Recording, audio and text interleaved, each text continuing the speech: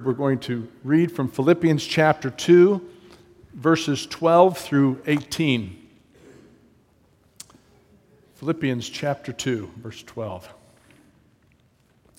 The Apostle Paul writes, "Therefore, my beloved, as you have always obeyed, so now, not only as in my presence, but much more in my absence, work out your own salvation with fear and trembling.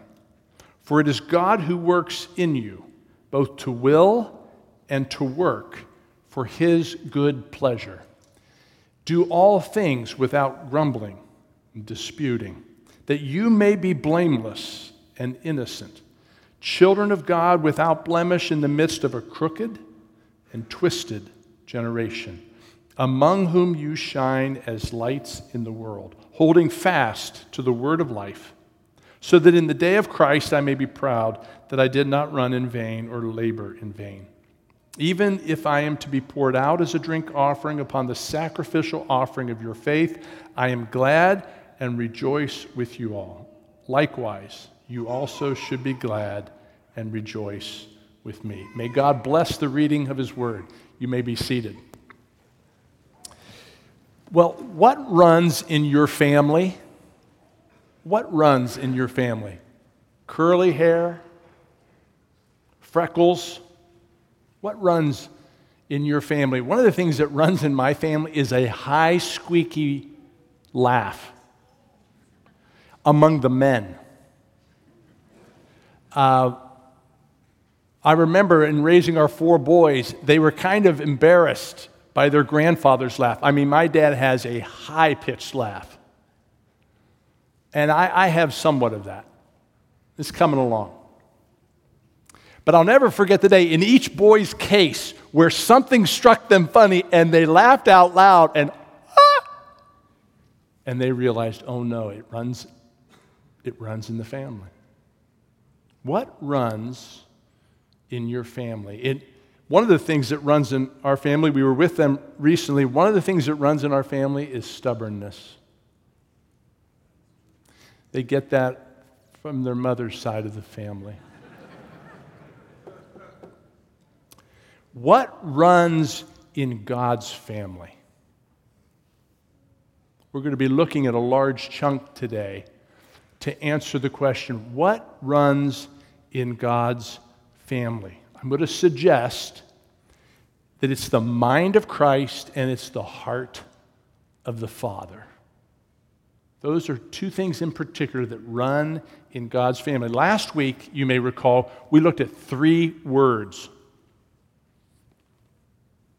grumbling or disputing, grumbling or questioning.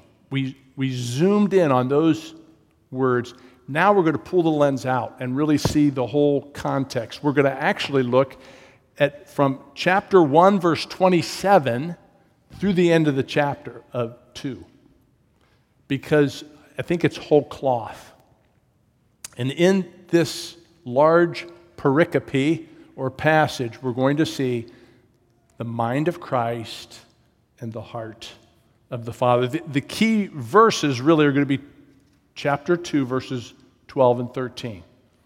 "Therefore, my beloved, as you have always obeyed, so now, not only as in my presence, but much more in my absence, work out your own salvation with fear and trembling. For it is God who works in you, both to will and to work for his good pleasure."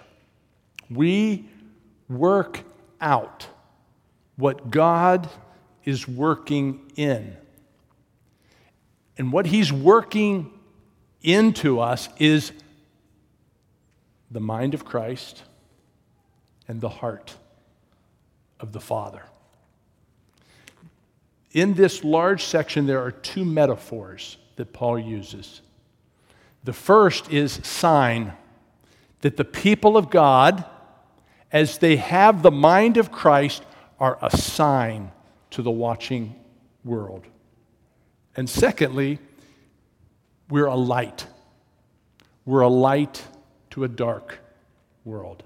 As we have the mind of Christ, we're a sign to a dying world. And as we understand the heart of the Father, we are a light that holds out the word of life. First of all, the mind of Christ. This is chapter 1, verse 27 through chapter 2, verse 8. In chapter 2, verse 5, we read, "Have this mind among you, which is yours in Christ Jesus." And this begins the description of Christ's humiliation, his crucifixion, his resurrection, and ascension. But he says, "Have this mind among yourselves, which is yours in Christ Jesus." This is the fourth time Paul talks about the mind in this passage. Back in chapter 1, verse 27, he says, "Only let your manner of life be worthy of the gospel, so that whether I come and see you or am absent, I may hear of you that you are standing firm in one spirit, with one mind, striving side by side for the faith of the gospel." Then chapter 2, verse 2, "Complete my joy by being of the same mind, having the same love, being in full accord and of one mind." He's repeating again and again, and then it culminates with verse 5 of chapter 2, "Have this mind among yourselves, which is yours in Christ Jesus." The first way we work out what God is working in is to have the mind of Christ. Again, verse 27 of chapter 1 says, "That I may hear that you're standing firm in one spirit, with one mind, striving side by side for the faith of the gospel, and not frightened in anything by your opponents." How do we have that? We have it through the mind of Christ. Taking every thought captive to Christ, standing firm in one spirit, with one mind, striving side by side for the gospel, not frightened in anything by our opponents. Oswald Chambers said the remarkable thing about fearing God is that when you fear God, you fear nothing else. Whereas if you do not fear God, you will fear everything else. Beloved, we live in a fear-filled world, and only we can be free from fear. The key is to fear God, a holy reverence as we work out what He works in. As an act of worship, it frees us from all the other fears. We live in a fear-filled world, and when we live fearlessly, we are a sign. The psalmist said, "The Lord is my light and my salvation. Whom shall I fear? The Lord is the stronghold of my life. Of whom shall I be afraid?" Fearless. Standing firm in one spirit, with one mind, striving side by side for the gospel, not frightened in anything by our opponents. Who is Paul writing to? He's writing to Lydia. Fear not, Lydia. He's writing to the little girl that was freed from spiritual and literal slavery. He's writing to the Philippian jailer. He's writing to the elders and deacons in Philippi. And he's writing to you and me. Have the mind of Christ, he says. And if we have the mind of Christ, we will become a sign to the watching world. Notice, verse 28, "And not frightened in anything by your opponents. This is a clear sign to them of their destruction, but of your salvation, and that from God." When the church has the mind of Christ, she becomes a sign to the watching world. And then he says in verse 29, something that's so often overlooked. "For it has been granted to you." There are two gifts that Christ has given us. "For it has been granted to you for the sake of Christ that you should not only believe in Him, but also suffer for His sake." Faith and suffering are two gifts that he gives to the church. Helen Roseveare is a name that some of you probably know. She was a missionary. And she, in her own experience, was a sign to the watching world. Rebel soldiers were starting at one end of a large room, taking women away one by one and bringing them back after they had finished with them. Helen Roseveare's first impulse was to hide and not to have to bear this humiliation again. Then she thought of Jesus. He put himself forward as a substitute for us. She had the mind of Christ. Have this mind among you that was in Christ Jesus. Philippians 2. He put himself forward as a substitute for us, and she moved to the front of the line to try to protect some of the other women from undergoing a new trauma they might possibly have. She looked back later on this whole period and wrote, quote, "We learned why God has given us his name as I am. His grace always proves itself sufficient in the moment of need. As I anticipated suffering and thought of what these cruel soldiers would do next, I quivered with fear. But when the moment came for action, God filled me with a peace and an assurance about what to say or what to do that amazed me often defeated the immediate tactics of the enemy. His answer to her prayers was to remove the fear. And with his arms around her, she was comforted. She felt as if he were saying, when I called you to myself, I called you to the fellowship of sharing in my suffering. Jesus gives us two gifts, faith and suffering. She said, it was as if he was saying, they are not attacking you, they're attacking me. I'm just using your body to show myself to the people around you. So fear not. When the church has the mind of Christ, individually, such as Helen, or corporately together, we become a sign to the watching world. A united, fearless church that has the mind of Christ is a sign to a divided, fear-filled world. A united, fearless, suffering church that strives side by side for the faith is a sign to the world that soon these words will be fulfilled. The kingdom of this world has become the kingdom of our Lord and of his Christ, and he will reign forever and ever. Beloved, we have the privilege of being a sign to a divided and fear-filled world. It's the mind of Christ. Secondly, it's the heart of the Father. Again, verse 12 of chapter 2. Therefore, my beloved, as you have always obeyed, so now, not only as in my presence, but much more in my absence, work out your own salvation with fear and trembling, for it is God who works in you, both to will and to work for his good pleasure. And then he says, children of God, verse 15, without blemish in the midst of a crooked and twisted generation, among whom you shine as lights in the world, holding fast to the word of life.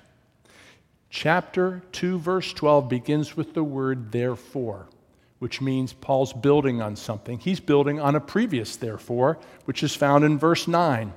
Therefore, God has highly exalted him. The heart of the Father is drawn toward humility. What Paul is saying is, as Jesus humbled himself and was therefore exalted, therefore, now you follow Jesus' example. Have the mind of Christ, and the Father will exalt you as well. Because the Father exalted Christ after he made himself nothing, took the form of a servant, humbled himself, and was obedient to the point of death, because the Father exalted Christ, we can let go of our rights. We can live in humble service. We can spend ourselves for the sake of others. We can sacrifice our greatest treasures of time, talent. We can have the mind of Christ because, like Christ, we can trust the heart of the Father. Therefore, God exalted Christ, and then he says in verse 12, therefore, follow the pattern of your Savior. Listen to the heart of the Father. We need the mind of Christ that unites us, makes us fearless, makes us a sign in the world, and we need to understand the heart of the Father. Listen to the heart of the Father. Matthew 23:12, whoever exalts himself will be humbled, and whoever humbles himself will be exalted. James 4:10, humble yourselves before the Lord, and he will exalt you. 1 Peter 5:5, clothe yourselves, all of you, with humility toward one another. For God opposes the proud, but gives grace to the humble. Humble yourselves, therefore, under the mighty hand of God, so that at the proper time he may exalt you. God is moved toward humility, toward the brokenhearted, to the meek. He exalts, exalts, exalts. He exalts the humble and humbles the proud. The Father calls the last first and the first last. The Father fills the empty and he empties the full. In short, God overlooks those who demand the world's attention and calls blessed those the world overlooks. This is the, verse 13, God who works in you, both to will and to work for his good pleasure. What does it mean for us to empty ourselves as Christ emptied him? What does it mean to have the mind of Christ? Brian Chappell preached on Philippians 2, the famous passage 5 through 11, where Christ, though being equal with God, did not cling to his rights, but emptied himself. He said, one Sunday I preached it well. 2 weeks later, he said, we had a missionary come, and the missionary stood up to preach and said, turn to Philippians 2. And Brian thought, oh, this is a shame. Because I preached that so well. The missionary said, in a village near where I serve, a man had fallen into a well, broken his leg, was not able to get out, and no one could go down and get him, and so they ran to the chief and told him the situation, and the chieftain got up in all his glory, and he came to the well. He saw the need, and then he took off his headdress and all the vestments that reflected his glory, and he climbed down. You see, the chief was the strongest man in the village, the bravest man in the village. And having emptied himself, he climbs down, puts the man on his back, and climbs back up. That's Philippians 2. Jesus for you and me. He saw you in the well, and he voluntarily set aside his glory and his rights and his privileges and his comfort and took on a human flesh, so that Isaiah 53 says he had no beauty that we should desire him. He became overlookable, so that when he spoke, when he said, hey, I'm from another place, they picked up stones. You've got to be kidding us. You're so ordinary. Brian Chappell said, I was standing at the door as people are leaving, and they're coming up to the missionary, and they're saying, "Oh, thank you so much. I never understood Philippians 2." The mind, beloved, what headdress do you need to take off in order to serve your brothers or your sisters? What is it that's hindering you from having the mind of Christ? Is it the headdress of comfort? Is it the headdress of being protective of your time? Is it the headdress of saying, love and charity begins in the home and it never goes beyond the home? What is it? What's the headdress that you need to remove in order to have the mind of Christ? The Father exalts the humble and humbles the proud. The Father calls the last first and the first last. The Father fills the empty and He empties the full. In short, God overlooks those who demand the world's attention and calls blessed those the world overlooks. This is the God who is working in you both to will and work for His good pleasure. Do you see that? Verse 13, for it is God who works in you both to will and to work for His good pleasure. The psalmist said, our God is in the heavens. He does whatever He pleases. Ephesians 1:5, He destined us in love to be His sons through Jesus Christ, according to the counsel of His will, for the praise of His glorious grace. God does what He pleases. It's the heart of the Father. He's drawn to the weak and the humble. And he exalts those. He exalts the church to be what? A light. Look at verse 14. Do all things without grumbling or question, that you may be blameless and innocent children of God without blemish in the midst of a crooked and twisted generation, among whom you shine as lights in the world, holding fast to the word of life. The word of life. We are assigned to a perishing world that judgment is coming. We're the handwriting on the wall. But also we're the light of the world, offering the word of life. As we work out our own salvation, the Father will exalt His people as they shine as lights in the world. Now, the rest of the chapter 2, Paul uses himself as an example of that. He's willing to be poured out. He has the mind of Christ. Timothy, their well-being is his great concern. He has the mind of Christ. Epaphroditus almost dies. Again, the mind of Christ, putting others ahead of himself. You can read it to learn more. My junior year in college, Sally and I attended a Grove City College, a Christian college, and I had the opportunity to preach to the incoming freshman class. It was orientation week. Many of upperclassmen were on the orientation team. And so I preached, and I preached the gospel. And afterwards, my roommate came to me. He and I had literally maybe had one or two nights in our room before the freshmen came and all. And he came up to me. We'd never roomed before. And he said, TK, he said, you have something that I don't have, and I want it. And I said, awesome. I'll see you back at the room at 2 a.m. or whatever, college time. Willie was the quarterback of the college football team. He could grow a beard over breakfast. Men wanted to be like him. Women wanted to be with him. And here he was, literally with childlike teachability. Tell me, what does it mean to be a Christian?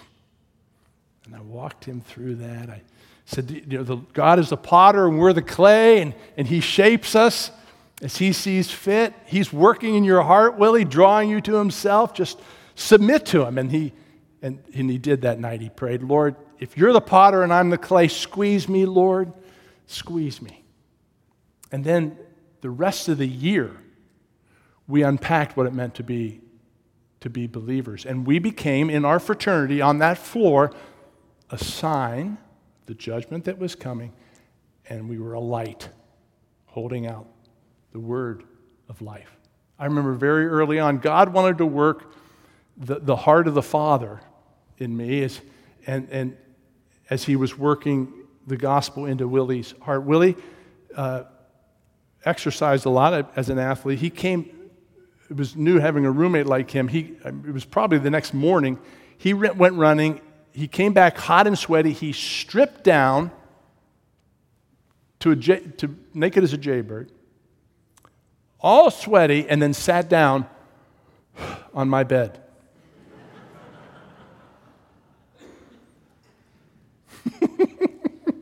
There's no Bible verse I could quote. What was happening? God was working in my heart, and he was working in Willie's heart, and we had to work out what he was working in. Willie was just absorbing what it meant to be a new creation. And I was learning what it means to be humble, to be sacrificial, to let him sit on my bed for the sake of the gospel, right? And over the course of that year, we saw Wiss come to Christ and Tim come to Christ and other brothers reject it because we were not just a light holding out the word of life, we were a sign that the parties are coming to an end.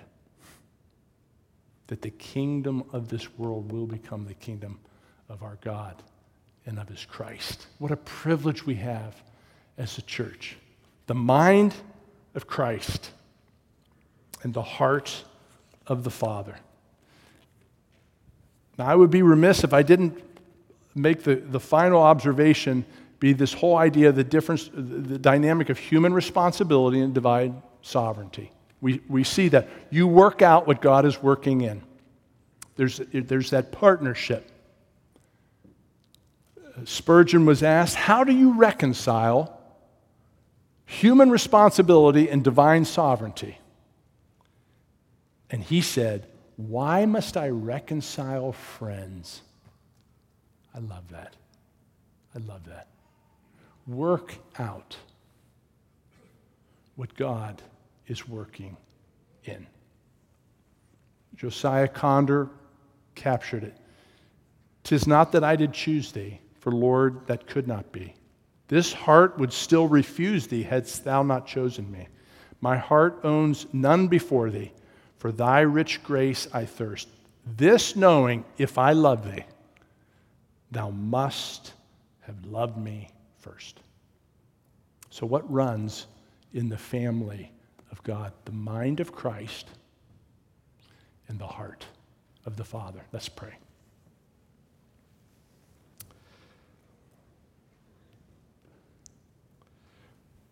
Father, we rejoice that you do all that pleases you. And for those of us who know you, we rejoice that it pleased you to reveal yourself to us. We pray that we would be the church, united with the mind of Christ that would be a sign to the world. And that we would understand the heart of the Father that elevates the humble, that fills the empty, that we might be the light of the world that holds out the words of life. May it be so. In Jesus' name we pray. Amen.